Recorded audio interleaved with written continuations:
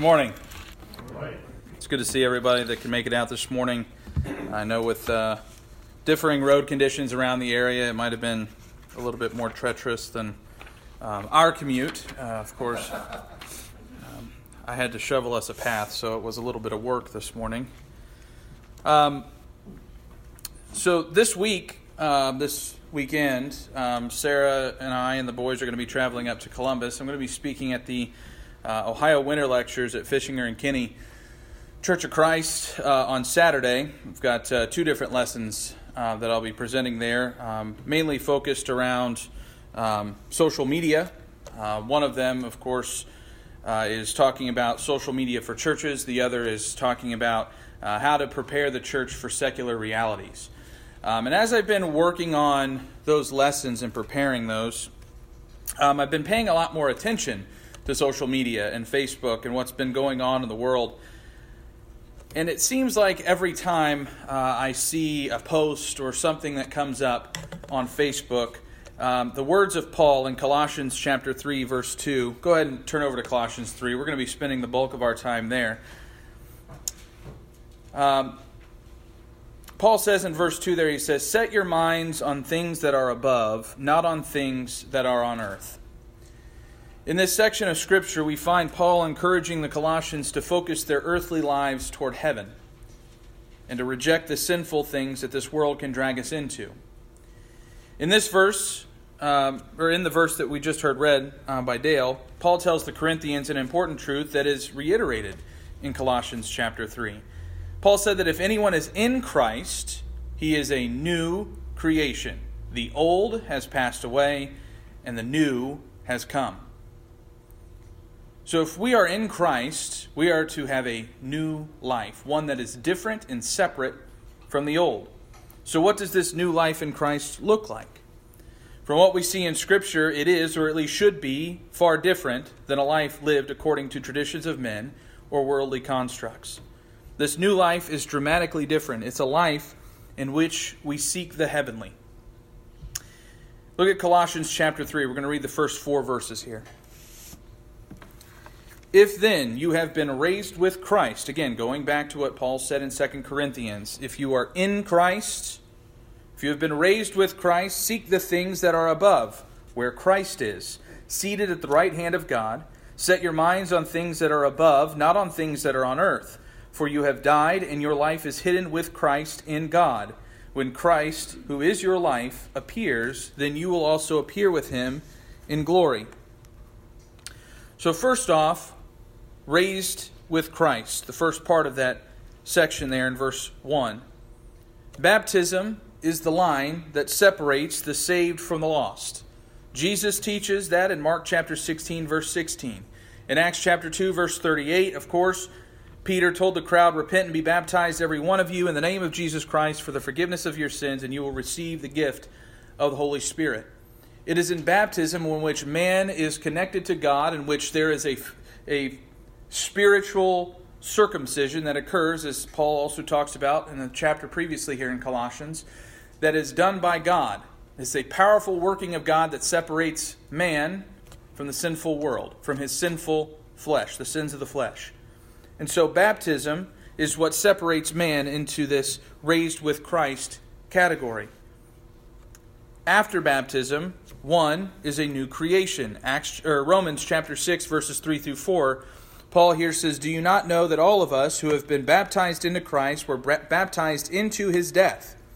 We were buried therefore with him by baptism into death, in order that just as Christ was raised from the dead by the glory of the Father, we too might walk in newness of life." Do you hear a pattern with all of these teachings that Paul is giving? We are baptized into Christ, into his death. We were buried with him by baptism in order that we could be raised to a newness of life.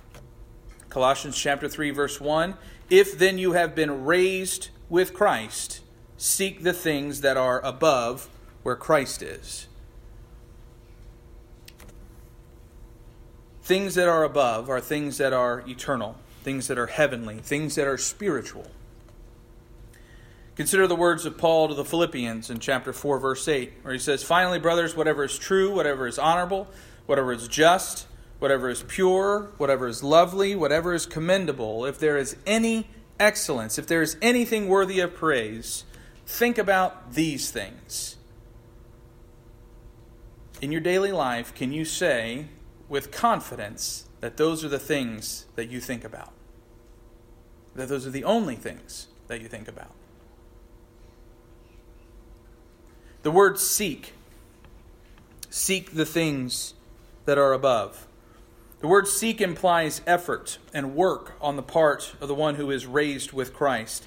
This is not referring to a dormant or lazy or sluggish attitude toward a life with Christ, but it refers to one who is busy working for the Lord, anticipating His return, which is what we talked about a couple weeks ago. Listen to Paul's exhortation to the Romans in Romans chapter 12, verses 1 through 2, where he says, I appeal to you, therefore, brothers, by the mercies of God, to present your bodies as a living sacrifice, holy and acceptable to God, which is your spiritual worship. Do not be conformed to this world, but be transformed by the renewal of your mind, that by testing you may discern what is the will of God, what is good and acceptable and perfect. Paul here in Romans chapter 12 is also alluding to and pushing to the next point here in Colossians chapter 3 and verse 2, setting your mind. This means where your attention, where your affection is placed. It should be on things that are above, those eternal, heavenly, spiritual things. The Greek word derives from the word mind, but it is a more active version of the mind, indicating that it's something that someone does with their mind rather than just their mind itself. It's what you're actively doing with your mind and where it should be focused, where your attention is. In Matthew chapter 6, verses 19 through 20, Jesus tells us to lay up our treasures in heaven. How are we to do that if we are so focused on the treasures of earth? The things that we treasure here today. Things, by the way, that are going to pass away. Things that are not going to be taken with us when we leave this world. We're not necessarily talking about monetary things, but anything in which you place value. It could be your job. It could be your spouse. It could be your political party. It could even be your country. Jesus says to lay up your treasures in heaven. He says to focus on the things of heaven. But why? He says in verse 3, for you have died. You are dead to the rule of sin, which Paul also illustrates in Galatians chapter 5, verse 24. He says, and those who belong to Christ Jesus have crucified the flesh with its passions and desires. We need to be walking in the light rather than in the darkness. And that's a topic that we looked at last week in our evening service as we were looking at 1 John. Tonight we're going to continue that study, of course, as we look at fellowship and how that applies to walking in the light. But Jesus and Paul here is emphasizing that the death that we experience when we are baptized into Christ is a separation of earthly, fleshly things. We're breaking away from that. We need to be focused on different things because, as Paul also says in verse 3, that we have a life that is hidden with Christ. Or another way to word this from the Greek is it is a life that is hidden with Christ inside, or with Christ within. And that's also something that Paul teaches the Galatians in Galatians chapter 2, verse 20. He says, I have been crucified with Christ. It is no longer I who live, but Christ who lives in me. And the life that I now live in the flesh, I live by faith in the Son of God who loved me and gave himself for me.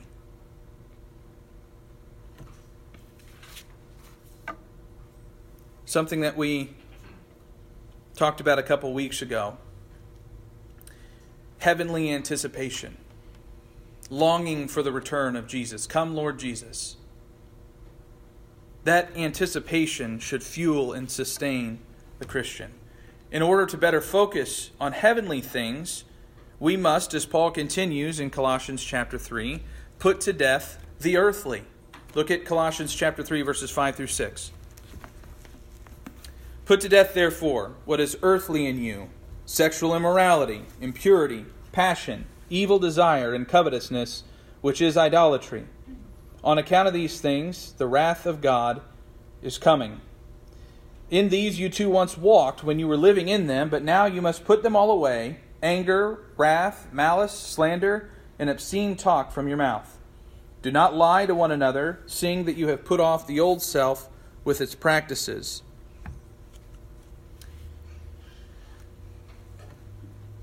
We must not allow sin to reign in our bodies. That's what Paul elaborates on here in Colossians and also in Romans chapter 6, verses 12 through 13. There he says, "Let not sin therefore reign in your mortal body, to make you obey its passions. Do not present your members to sin as instruments for unrighteousness, but present yourselves to God as those who have been brought from death to life, and your members to God as instruments for righteousness." Paul details, as Dale said a couple weeks ago, quite a list. Sexual immorality, impurity, passion, evil desire, and covetousness, which is idolatry. Greed is idolatry because it puts our minds on things below, not things above. In fact, it's very possible that things that you may focus on as earthly treasures could be a form of idolatry, if they are taking a higher priority to you and your life than God. Jesus said in Luke chapter 12, verse 15, he says, "Take care and be on guard against all covetousness, for one's life does not consist in the abundance of his possessions." The future wrath of God, which we also talked about a couple weeks ago, should motivate us to put to death these earthly desires. And not only just this list, but Paul continues the list and adds in anger, wrath, malice, slander, and obscene talk. All of these things to put away as well. Clearly, these sins, these specific sins, were things that were troubling to those in Colossae. Perhaps a letter that was sent to Paul or a message that was sent to Paul in some way indicated that they were having problems with these things, and so Paul specifically lists these. But it doesn't take a rocket scientist or a structural engineer or chemical engineer or mathematician to know that this list is not finished, right? There's more things that fall in to that list. So why must we put these sinful things to death? Because we're a new creation. Those are the old. We once walked in those things, but we should no longer live in them. We should no longer focus on them. We are a new creation. Therefore, we have to put off the old self, and in its place, we find a renewed or a new man. Look at verses 10 through 11 here in Colossians 3. We'll start back at verse 9 just to kind of connect them all together. "Do not lie to one another, seeing that you have put off the old self with its practices, and have put on the new self, which is being renewed in knowledge after the image of its Creator. Here there is not Greek and Jew, circumcised and uncircumcised, barbarian, Scythian, slave, free, but Christ is all and in all." As we've discussed already, the new man is put on in baptism, in which we put on Christ. And when we do that, we begin to embody His characteristics. Things like His compassion, His humility, His holiness, His justice. Characteristics that He exemplified throughout His life. Consider Paul's words in 2 Corinthians chapter 4, verse 10, where Paul says, "Always carrying in the body the death of Jesus, so that the life of Jesus may also be manifested in our bodies."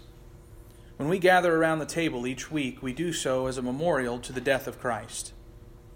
And Paul says in 2 Corinthians that we should always carry with us the death. We should always be carrying that memory. It's not something that we should just only focus on Sunday mornings when we gather together, but something that we should always remember, so that the life of Jesus, not just His death, but that His life may also be manifested in our bodies. This new man must be continually renewed in the knowledge of the image of Christ. When we talk about walking in the light as Christ is the light, are we walking in the same way that Christ did? Are we living our life the same way Christ did? Do we look at earthly things in the way that Christ did? To focus on things that are above and not on things that are here on earth means that we need to consider the things that we encounter on a daily basis, the things of this world, with a heavenly perspective. Instead of asking ourselves, how does this action, how does this decision impact me? We should be asking, how does this impact the kingdom? If we are ambassadors for Christ, and that should be our job and that should be our focus, then shouldn't we be considering how everything that we do, every action that we decide, and everything that we decide to throw our hat in the ring toward, how does that impact the kingdom? Does it help the cause of Christ? Because that's our cause. Do people see you share religious things on Facebook only to be followed up by some divisive political post? Shouldn't we be more focused on the preservation, the growth, and prominence of the kingdom of God than the preservation and prominence of an earthly, temporary kingdom or republic? Should we care more for the salvation of those around us and getting them to heaven with us than who they're voting for?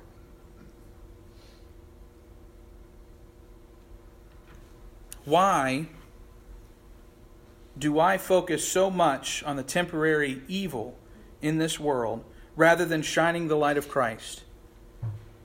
Because Christ was the good that was brought into the world so that evil could be overthrown. The only way that the evil of this world will ever be overthrown is when Christ returns. It's not going to be by a politician, and it's not going to be done by an earthly government. It is going to be done when the kingdom is handed over to God. Until then, we are to be busy at work as His ambassadors, representing the kingdom in the example of Christ Himself. Do your politics stop at the point where Christ would say, God doesn't desire that anyone should perish, but that all should reach repentance? Something that I've been encouraged by and have really been thinking about a lot is the discussion on abortion. If you fight so hard for the life of an unborn child to be saved from the murderous practice of abortion, but then stop fighting for that child when they've been born by not ministering to the mother and ultimately the child, then where is your focus? Is your focus merely on the earthly life of the child, or is it focused on beyond that? Now, these are just a few examples just to kind of pick on some hot topics that are going on in the world today. But I think these are just some things that I've been thinking about as I've been working to better understand what it means to set my mind on things that are above and not on things that are on earth. I used to struggle greatly with the things that I posted on Facebook. Posting divisive, negative comments and things about politicians, politics in general, the way I viewed things, etc. But as I've started getting more and more into the Scriptures and understanding my role as an ambassador of Christ, not just as a preacher, but as an ambassador for Christ in the world, it's led me down a different path to start thinking of things in the light of heaven. There's a story. I'm not exactly sure where it stemmed from or to the truth behind it, but I think it illustrates the point well. A gospel preacher had announced on his broadcast that his topic next Sunday would be on heaven. He then received a message, which again wonderfully illustrates where the Christian's heart should be. The message said this: next Sunday you are to talk about heaven. I'm interested in that land because I have held a clear title to a bit of property there for over 55 years. I didn't buy it. It was given to me at a tremendous sacrifice. I'm not holding it for speculation since the title is not transferable. It's not a vacant lot. For more than a century, I have been sending material out, of which the greatest architect and builder of the universe has been building a home for me, which will never need to be repaired, because it will suit me perfectly, individually, and will never grow old. Termites can never undermine its foundations, for they rest upon the rock of ages. Fire cannot destroy it. Floods cannot wash it away. No locks or bolts will ever be placed upon its doors. No wall need construct it around its perimeter, for no vicious person can ever enter that land where my dwelling stands. And it's now almost completed, and already ready for me to enter and abide in peace eternally, without fear of being ejected. There is a valley of shadows, but I'm not afraid, because the best friend that I ever had went through the same valley long, long ago and drove away all its gloom. He has stuck by me through thick and thin, since we first became acquainted 55 years ago, and I hold his promise in printed form, never to forsake nor leave me alone. He will be with me as I walk through the valley of shadows, and I shall not lose my way when he is with me. I hope to hear your sermon on heaven next Sunday from my home in Los Angeles, California, but I have no assurance that I shall be able to do so. My ticket to heaven has no date marked for the journey, no return coupon, and no permit for baggage. I like that part. Yes, I am ready to go, and I may not be here while you are talking next Sunday, but I shall meet you there someday. Our Heavenly Father expects changes in the lives of His people. As our slide and sermon title shows, we are to be living in Christ. Christ living in us. We may be able to come to Jesus just as I am, but we cannot remain just as I am. We must always be moving in the direction of Christ and His Word. Will I meet you there someday? Have you been changed by the blood of Christ? If not, how can we assist you this morning? Do you desire to be baptized into Christ for the forgiveness of your sins, or do you have another need that the church can assist you with? If you have a need, as we stand and sing this next song, won't you come forward and make your request known?